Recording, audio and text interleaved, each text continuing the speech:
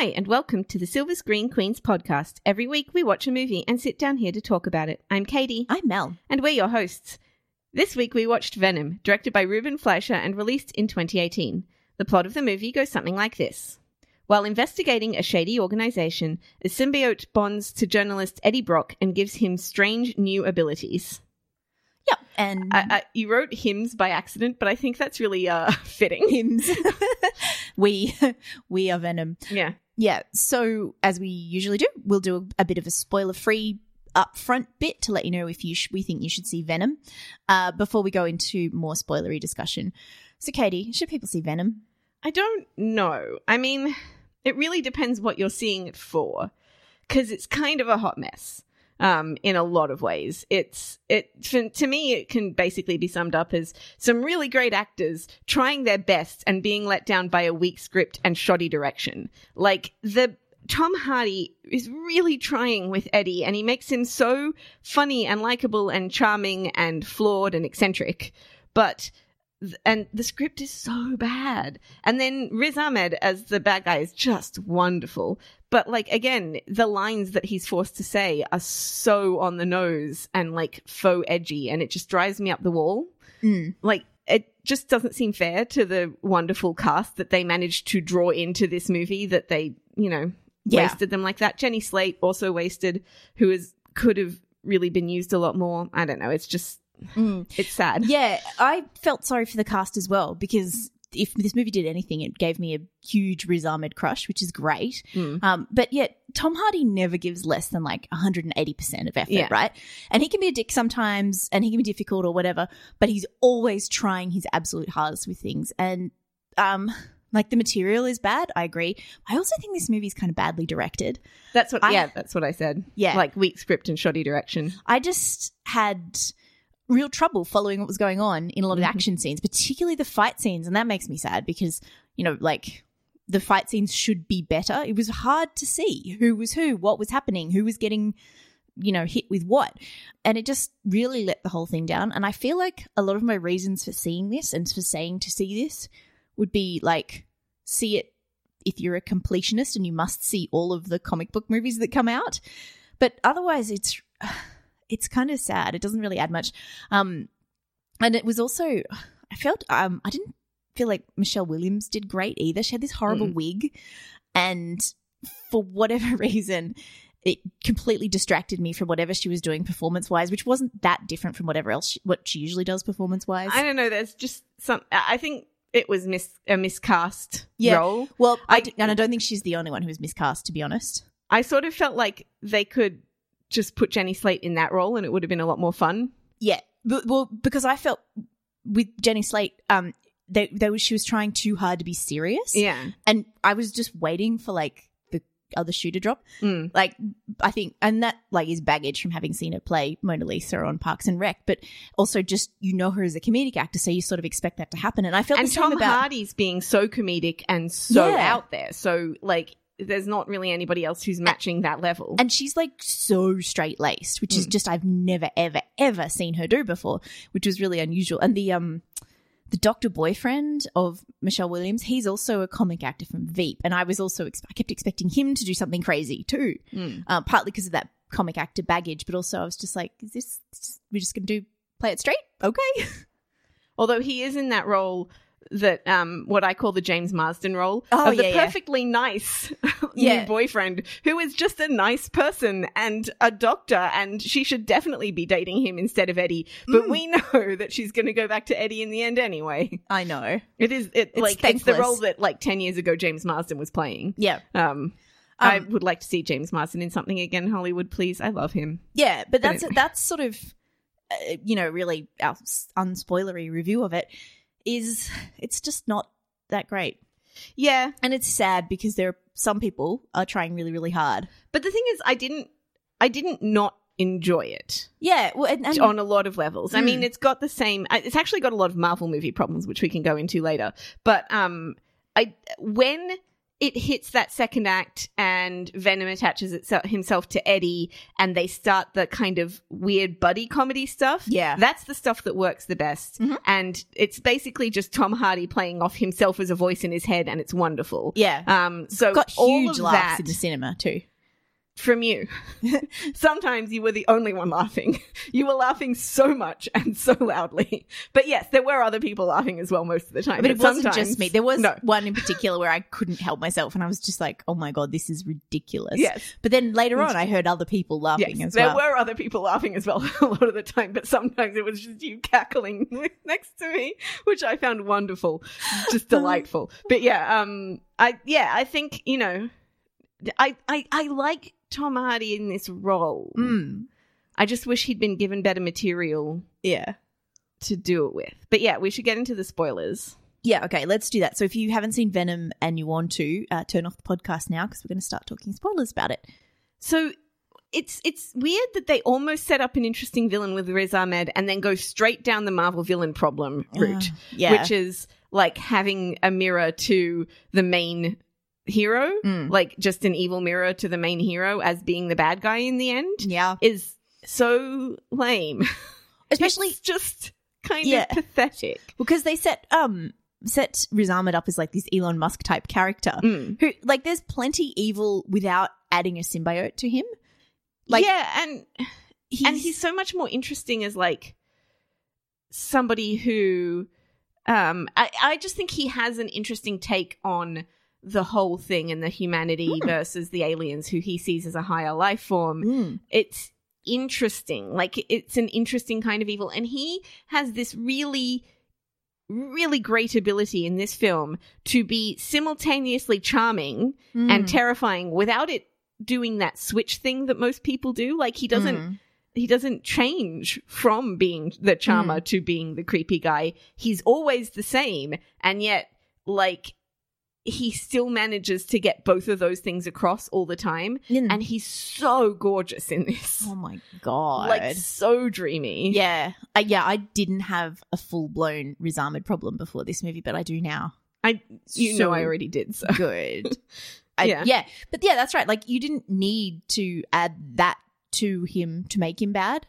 He had so many more interesting things going on.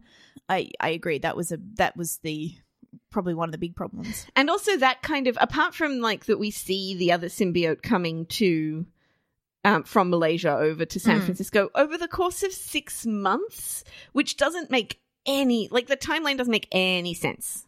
No. It makes no sense. There is no reason for that old woman to wait 6 months to get on, like the old woman symbiote, to wait 6 months to get on a plane.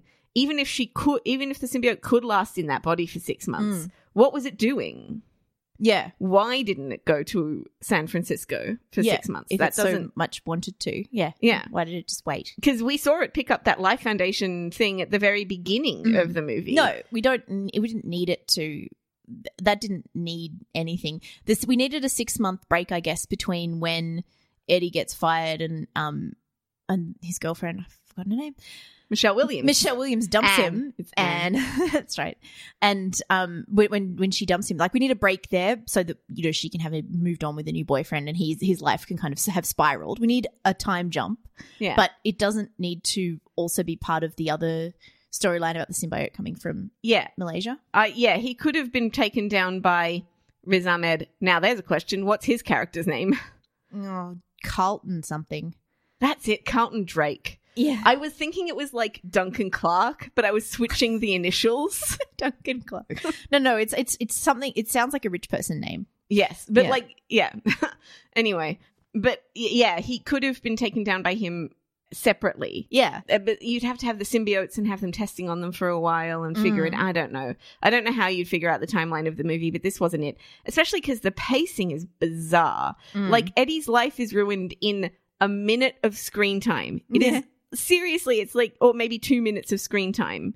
It's ridiculous. His downfall is completely downplayed, you know, to the point where it's just, I was just baffled by it. I was like, we're only just getting started on the story. What are you doing? They wanted to get it out of the way so that they could get to the Venom bit. But they couldn't.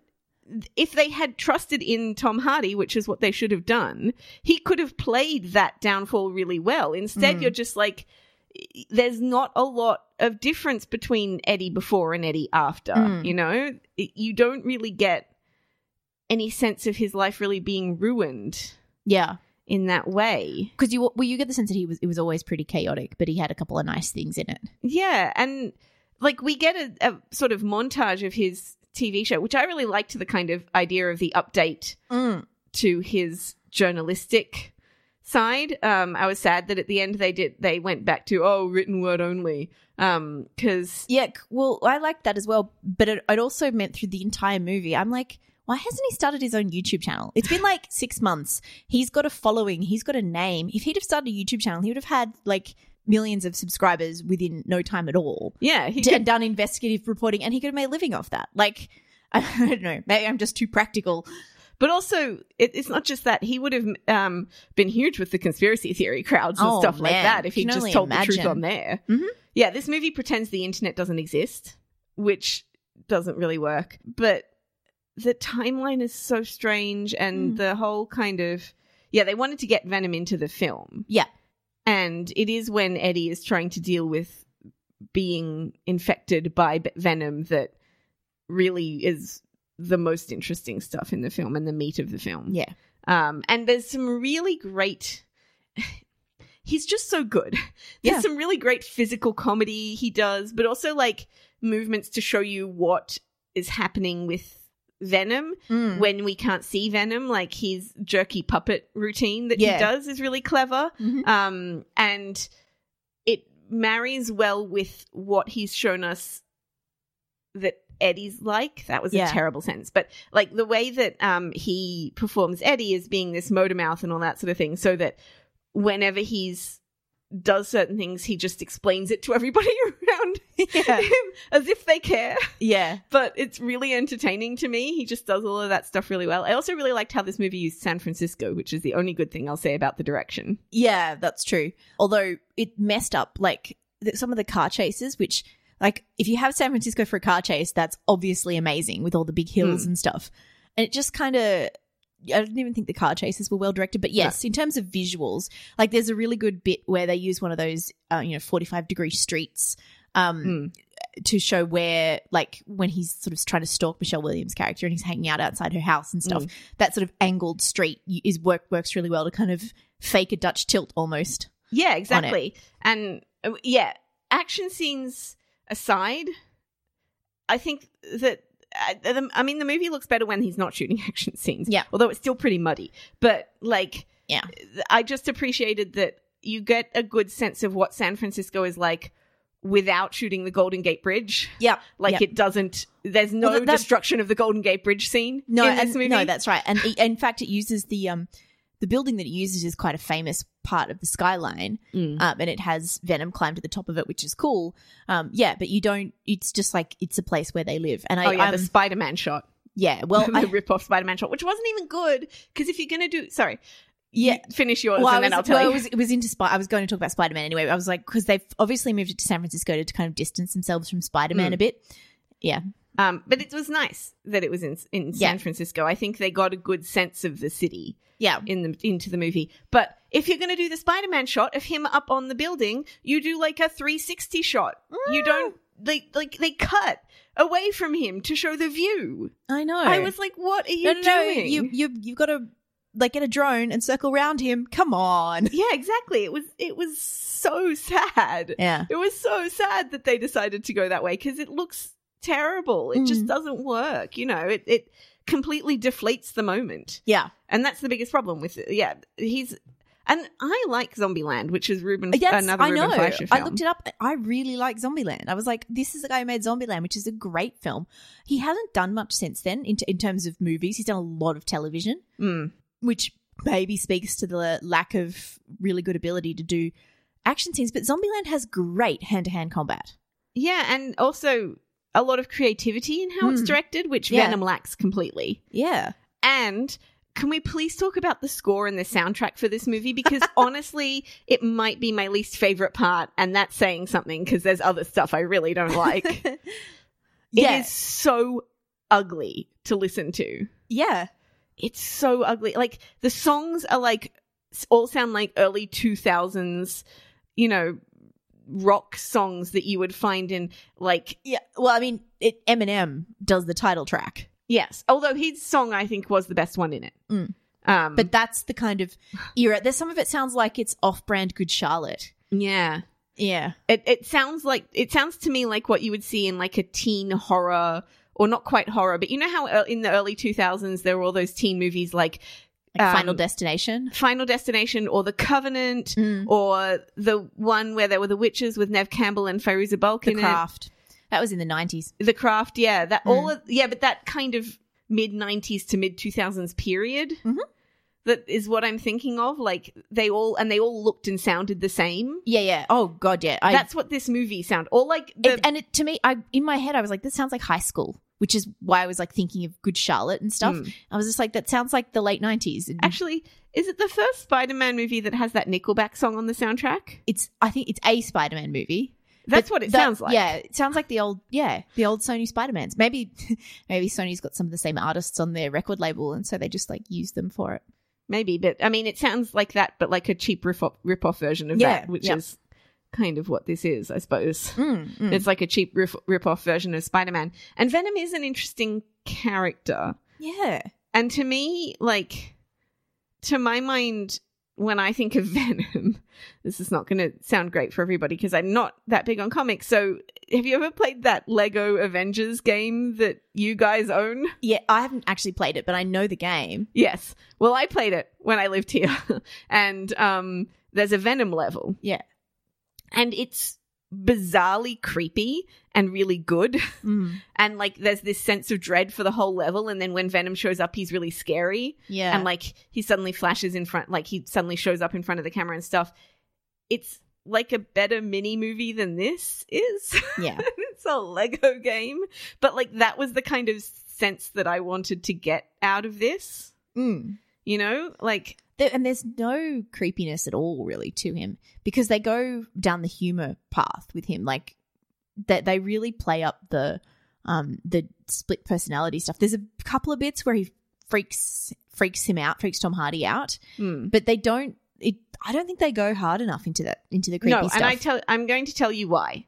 It's because this movie is PG-13. Yeah. I think they toned down a lot of stuff to make this movie PG-13, and I think it is a real flaw. Like that was a very poor decision. Because they should have leaned into this and made it R. Definitely should have leaned into this and made it R, because there's this almost sex scene at the beginning that doesn't pay off, right?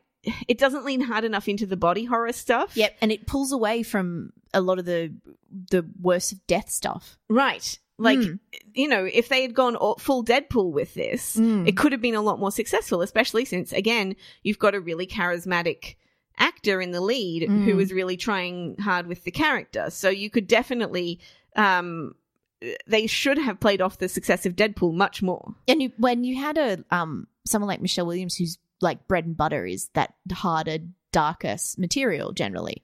True, and Tom Hardy. Yeah, and they could have easily leaned into that more. Oh, and the other thing was, which I think I said to you in the moment, I was like, there's no way his lips are saying the words that he's saying. Yeah, when he was definitely swearing in the hospital. In the MRI room. Yeah, I didn't pick it up because I was busy watching something else. But yeah, you leaned over and were like, that's some swearing has been cut out of that and dubbed over. Oh, he says, we're done.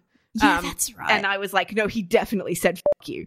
Like, it's just, and you can see all these cuts that I think would have made the movie make a lot more sense as well. Yeah. Mm-hmm. That annoyed me. I'm trying to find out the name of that guy who's from Luke Cage. Oh, the actor who was in this. And I keep forgetting. Getting distracted. I know, I can't remember either. But he played Tom Hardy's boss for a couple of scenes and then disappeared, I think. Yeah, what happened with that? He went and left Eddie went and left the phone with the evidence on his desk, and absolutely nothing. Yet another thing that just sort of happened with no follow-up. No, I think they did do follow-up, but then I was confused as to why they tried to give Eddie his show back. Because at the end of the movie, he's like, oh, everything's better for me now. They tried to give me my show back. And I was like, why? Based on what? But it's obviously based on that phone, which I had forgotten about because they just left it there and dropped it. Yeah, but that's a problem throughout the movie. There's a whole bunch of things that happen that just like are dropped and go nowhere. Yeah. The cat, for example. Why introduce a cat if you're not going to do anything with it? Like if you're never going to imperil the cat or have the snake try to eat the cat. Just, oh no, Venom has a cat in the comics, so we have to give him a cat. And then they also then have like a dog moment later on, which is, you know, fine. Superhero movies need those kind of things, but it just that was funny. I did like the dog moment at the end of the movie. Not the dog in the hospital, but at the end with Stan Lee. I didn't like the Stan Lee cameo, but I liked Venom going, that creature looks delicious. Yeah. Or whatever he says. That was great. Yes. So, but not just that. The way Jenny Slate died, I think, was really underplayed. She didn't get enough of a moment there have for the level of role that she played. Like, that was definitely a pulling away from PG-13. Yeah, and when she first came on screen, I was like, oh, I wonder how she's going to die. I was like, she's definitely going to die, but I'm like, how is it going to happen? And she's going to do it heroically. And then it was really a letdown. It was, but also it's interesting because they showed us that transformation with that long-haired homeless guy. Yeah, Isaac. Yeah, which was great. Like, that's what I mean. That's so creepy. Yes. And, like, that kind of body horror stuff is so intrinsic to the character of Venom. Yeah, like, and when he gets infected, when he's gone to Riz Ahmed's lab and he comes across the homeless lady that he knows, like, that actress does a really good physical performance. Like, the way she's sitting in her room and she flies at the door and all that kind of stuff. Like, she does a really good job of being inhabited by a symbiote. Her name is Melora Walters, which is very familiar to me. Yeah. Oh, she's been around for ages. Was in Magnolia, Boogie Nights, Dead Poets. Yeah, right. So she's a veteran character actress.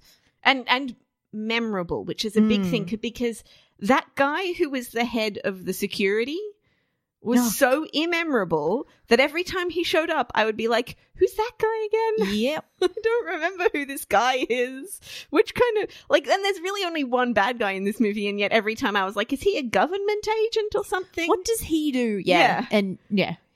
And it was a bit confusing because, like, at some point the police are after Venom, right? Oh, yeah, very briefly. Because there's the chase is with the private security guys that work for Riz Ahmed. But then after all that happens, you see the police, like, have barricaded off parts of San Francisco. And Michelle Williams can't get through because people have died. The police are like, there's bodies everywhere. So I don't know that they're technically after Tom Hardy, but they're after the people who were chasing through the city.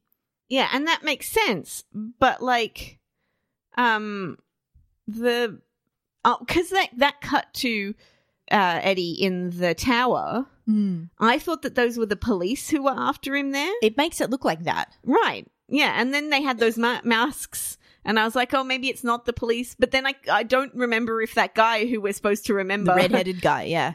Is he redheaded? Oh, I think that's a bartender. 'Cause I was also looking through Scott Hayes is his name. Okay. He's like fair-haired, maybe not redheaded. Because there's a redheaded bartender who looks like him but more memorable. Well, he's actually redheaded, yeah. Yeah. There is. Speaking of redheads.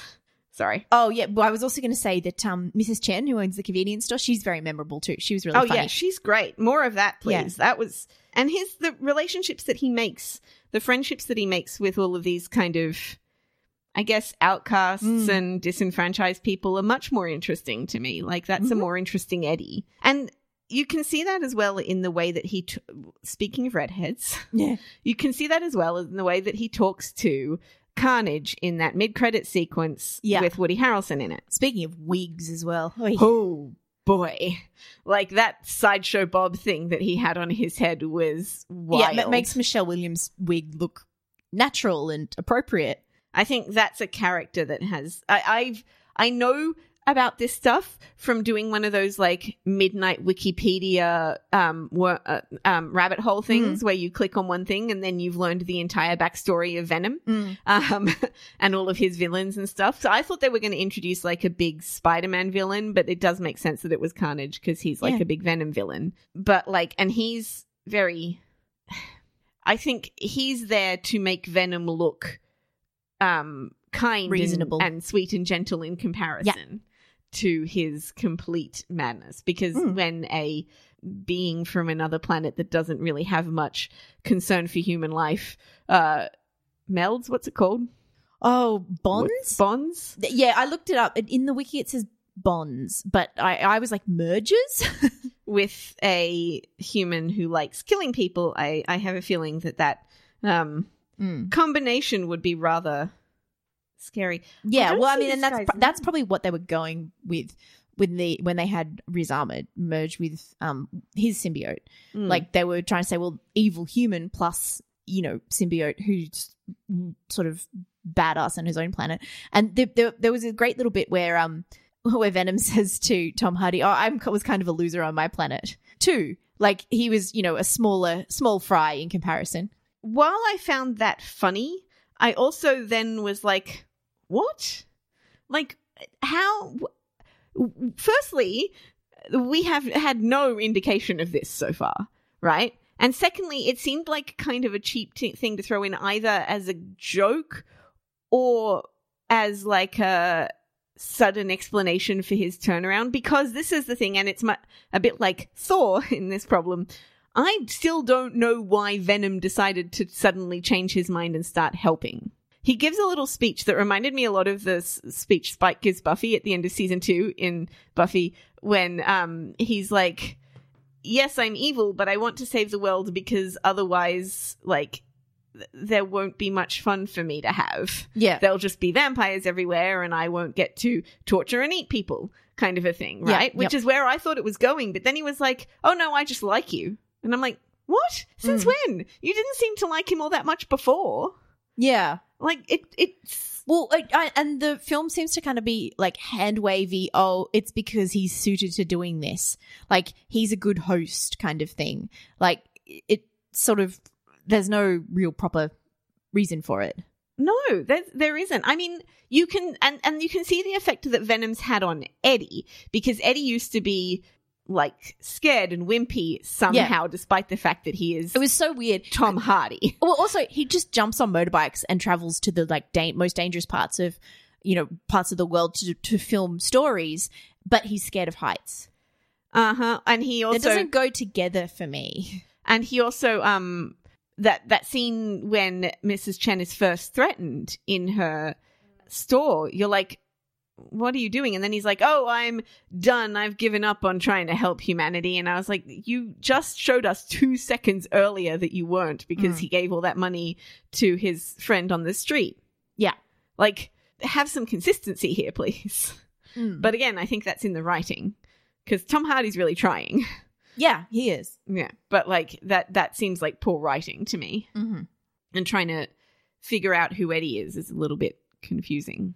Yeah, I think we were talking before about how at the start there's not really enough of like a fall for him. Like, he's not that different from when we first meet him to when he's at rock bottom 6 months later. Like, there needs to be more of a and I would have actually done it's slightly overused storytelling conceit, but I would have done show him at rock bottom and then flash back to 6 months ago and then show how that happened if I were telling the story, and have him a lot more together and with it when he went at the beginning, like when he has the different life, like actually show that his life is different. Yeah, I think the only way you can really see that is when he is in his interactions with that security guy. Yeah. His friend, the security guys, where at the beginning he's like, no such thing as can't. And he's so like confident and brash, and he just walks in there and takes over and does whatever he wants. And then later on he's like losing it and he's like, there's no such thing as can't. And you can see the really big difference. Yeah. Like his really big difference in personality. But that seems to be mostly because Venom's there. Yeah, that's right. And he's also at the same time trying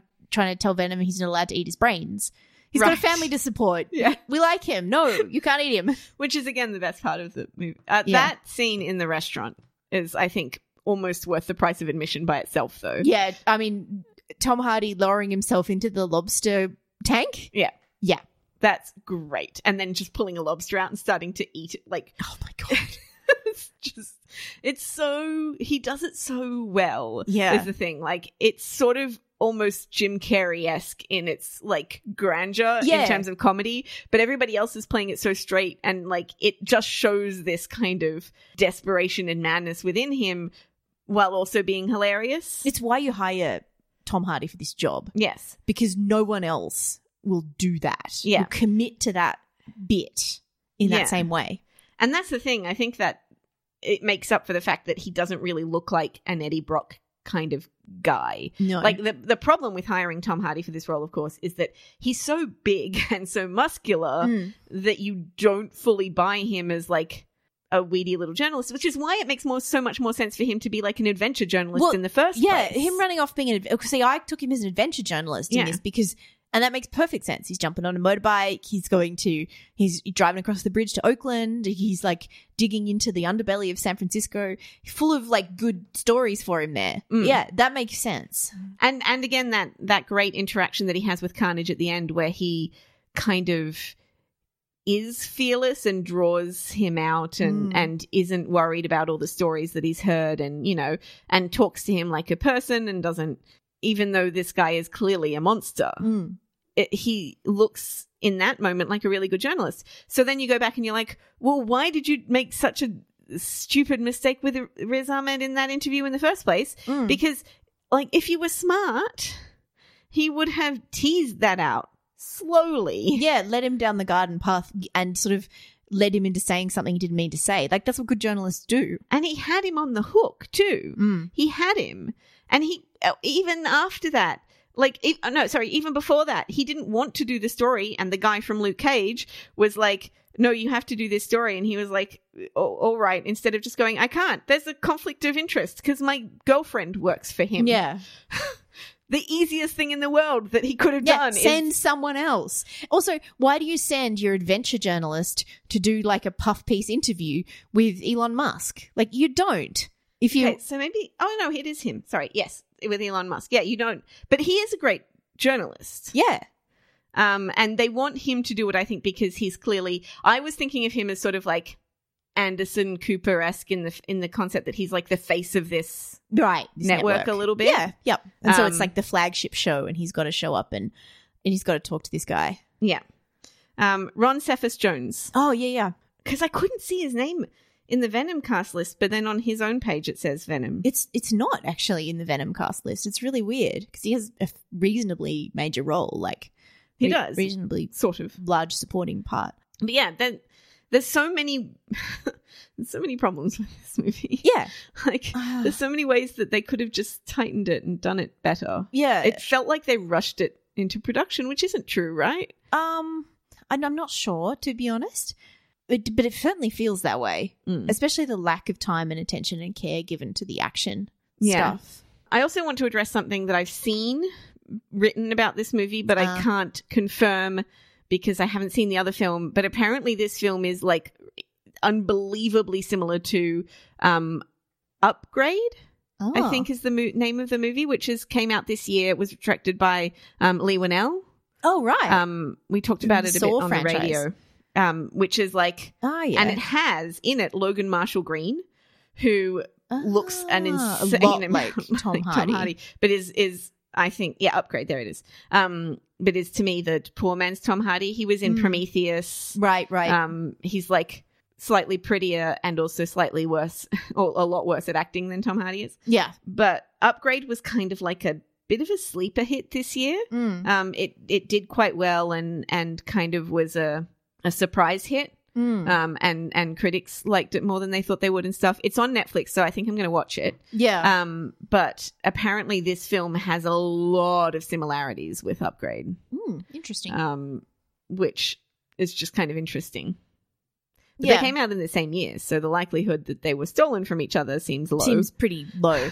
And Upgrade is not meant to be. Venom is an established property, and Upgrade is not meant to be that property. And I think it looks a bit more horror-ish.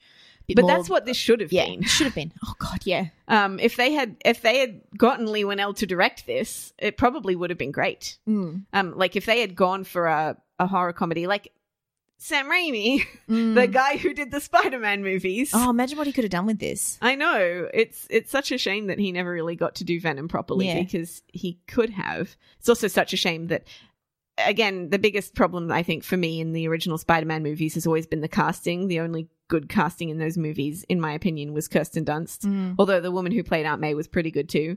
Yep. But like Topher Grace played Eddie Brock.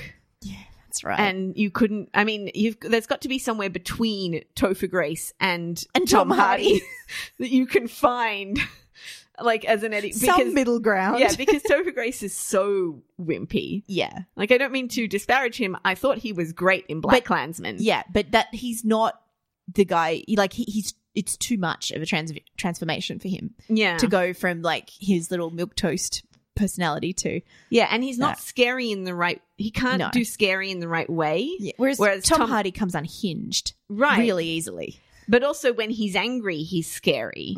But when he's not angry, he can be very sweet and likable and funny.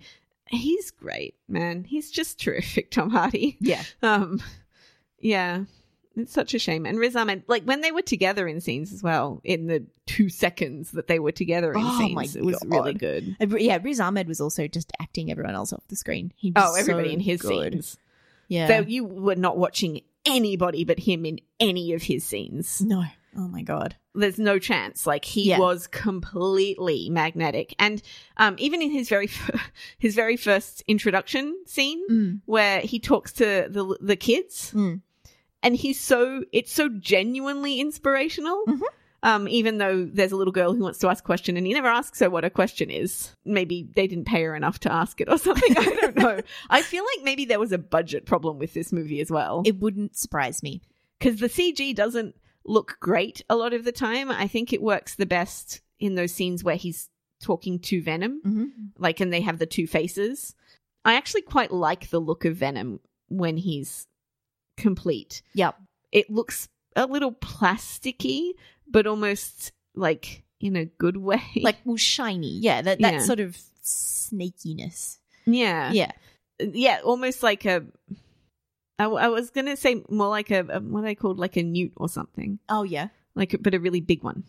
You know, like there's the way that the mouth opens and the tongue comes out and everything is, you know, like in the comics iconic and it looks good, I think.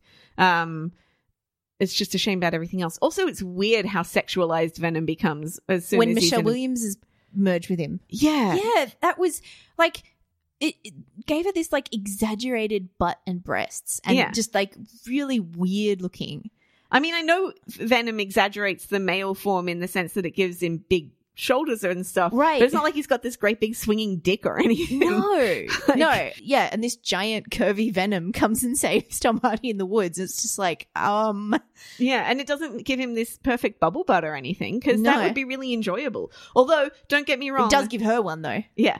Don't get me wrong. I have seen plenty of stuff online about. Well, of course. Yeah. There seems to be a real phase at the moment of like monster love going on. You're not wrong. With Bill Skarsgård in Skarsgård. Far out. I'm never going to get it right. From It, but also in The Shape of Water. Yes, is the big one. Yeah, I was going to mention that. Yeah, and Venom. I mean, you know, it's the tongue. I guess I don't know. But also, there's something about like Venom likes Anne as well. Like, there's something about him that's kind of. Yeah, well, he does that thing that all good monsters do where they're like, they sort of have this benign or benevolent sort of liking for humans, despite the fact that humans are a giant pain and they also want to eat humans. Yes. The funniest parts, I think, from Venom for me were always talking about eating humans. Yeah. That just any time that he talked about eating people or dogs or whatever was a crack up for me. I don't know. I know. It was hilarious. Think it's the Glee. It is Tom Hardy doing the voice of Venom, right? I assume so. It sounds like him. But there's a real glee in the way that he says things. Can I eat his brains? Yeah, it's just really when he says the eyes, lungs, pancreas, spit. That just is like it's really really funny, but also like he's just so happy. Yeah. At the possibility of eating people. Yeah. Is there anything in your notes you want to cover? Because we're probably going to wrap up soon. Yeah, I did also with the score and the music and stuff. Yeah. Not only is the music bad, and the score is not very good either. And I don't think the sound design is very good either. Yeah, no. But there's jarring musical transitions between scenes. When Tom Hardy gets on his bike. For the car chase, there's one. And then in the middle of the car chase, when they go over that fence, there's another one. Yeah. There are 2 jarring musical transitions in that scene. 2 of them. Right. And literally my first note about the movie is the soundscape is vroom, crash, voices. And that's the whole movie. Yeah, yeah. Like the soundtrack goes vroom. There's a lot of explosions. And then the soundtrack goes, Yeah, one of the things I was really mad about is how bad the motorbike stuff looks. He's sitting weirdly on the bike, which, like, I don't understand, because they would have had, they had definitely had stunt drivers involved because there's one credited, but also it sounds bad and it looks bad, and I'm like, no, but come on, the motorbike scene should be, like, fun. It should look good. There's got a motorbike and a handsome man. Like, how do you f that up, honestly? I know. But yeah, there's a moment in the bar when somebody goes, "Hey, ain't you Eddie Brock?" And he goes, "I used to be." And I'm like, "Oh God." Oh, wow. It's the worst. But it is kind of comic booky, I guess. It is. I mean, it's creaky and it's like you could see that in you can imagine that in a comic book panel, with at the bar, and then the guy turns around and looks at him, and then he dramatically has this "I used to be" thing come up. Like, yeah. It just didn't. It doesn't work in the movie, and it looks terrible and cheesy. Yeah, yeah. Oh, yeah. I don't know why Anne didn't die when Venom went into her and then went out of her. Everybody else died, right? Not everybody, no. Who didn't? Some people could survive it. There were people who survived it. Who in the movie before that survived a symbiote going out of them? I feel like there were some people who were experimented on, but maybe.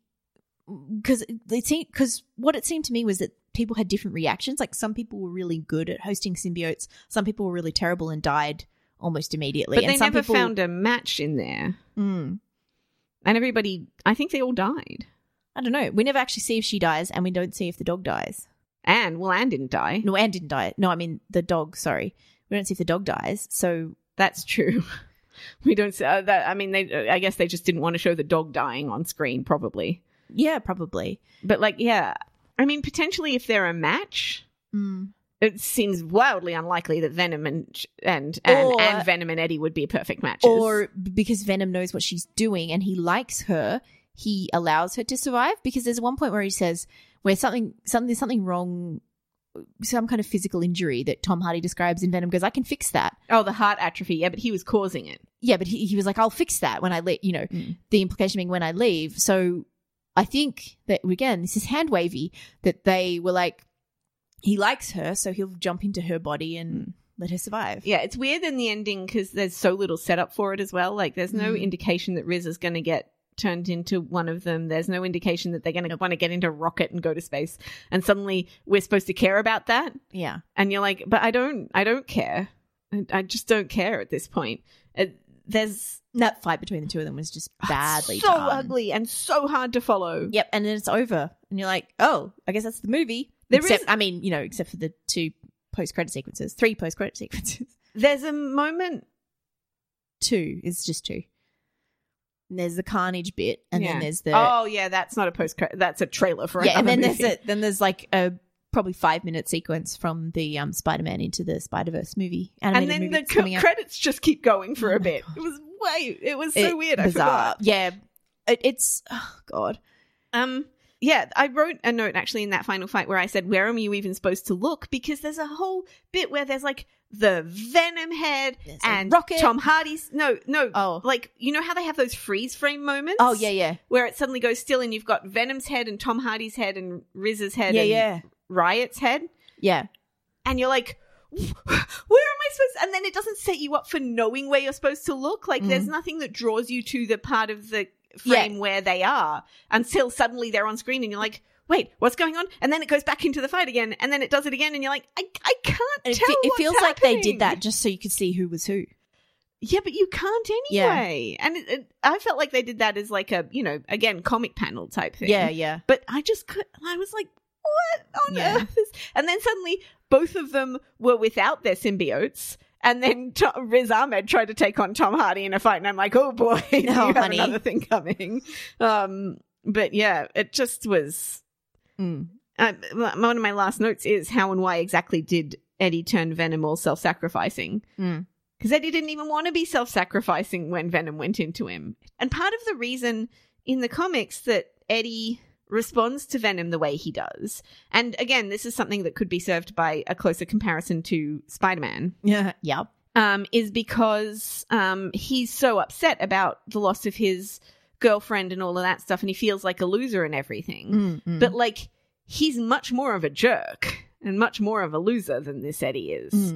He is somebody who is very bitter about the world. Yeah. Not just like, and I kind of thought it would be interesting for them to go more of a like revenge route against Riz Ahmed, where everybody thinks he's lying and crazy because he wants to get revenge against this guy. They didn't try that at all, really. No. Anyway, we should wrap up and give it a score. Yeah. Okay. I'm going to give it 2 stars. I suppose 2 stars as well. I kind of want to give it 2.5 because the actors are trying so hard. Yeah. And I feel like Tom Hardy deserves it. And it's a pretty enjoyable couple of hours at the cinema. Yeah. Like it's not, you don't get bored. You definitely, you're invested particularly in Tom Hardy. Yeah. And I think Tom Hardy and Riz Ahmed are really the reasons to go see this. Like they really kind of make of the material what they can. Yeah. Okay. All right. Thank you very much for listening to the Silver Screen Queens podcast. If you would like to find show notes or old episodes, they're on our website, silverscreenqueens.com. And if you want to find us on social media, we're at @screen_queens on Twitter, facebook.com/silverscreenqueens, and tumblr.silverscreenqueens.com on Tumblr. Thank you for listening. Bye. Bye.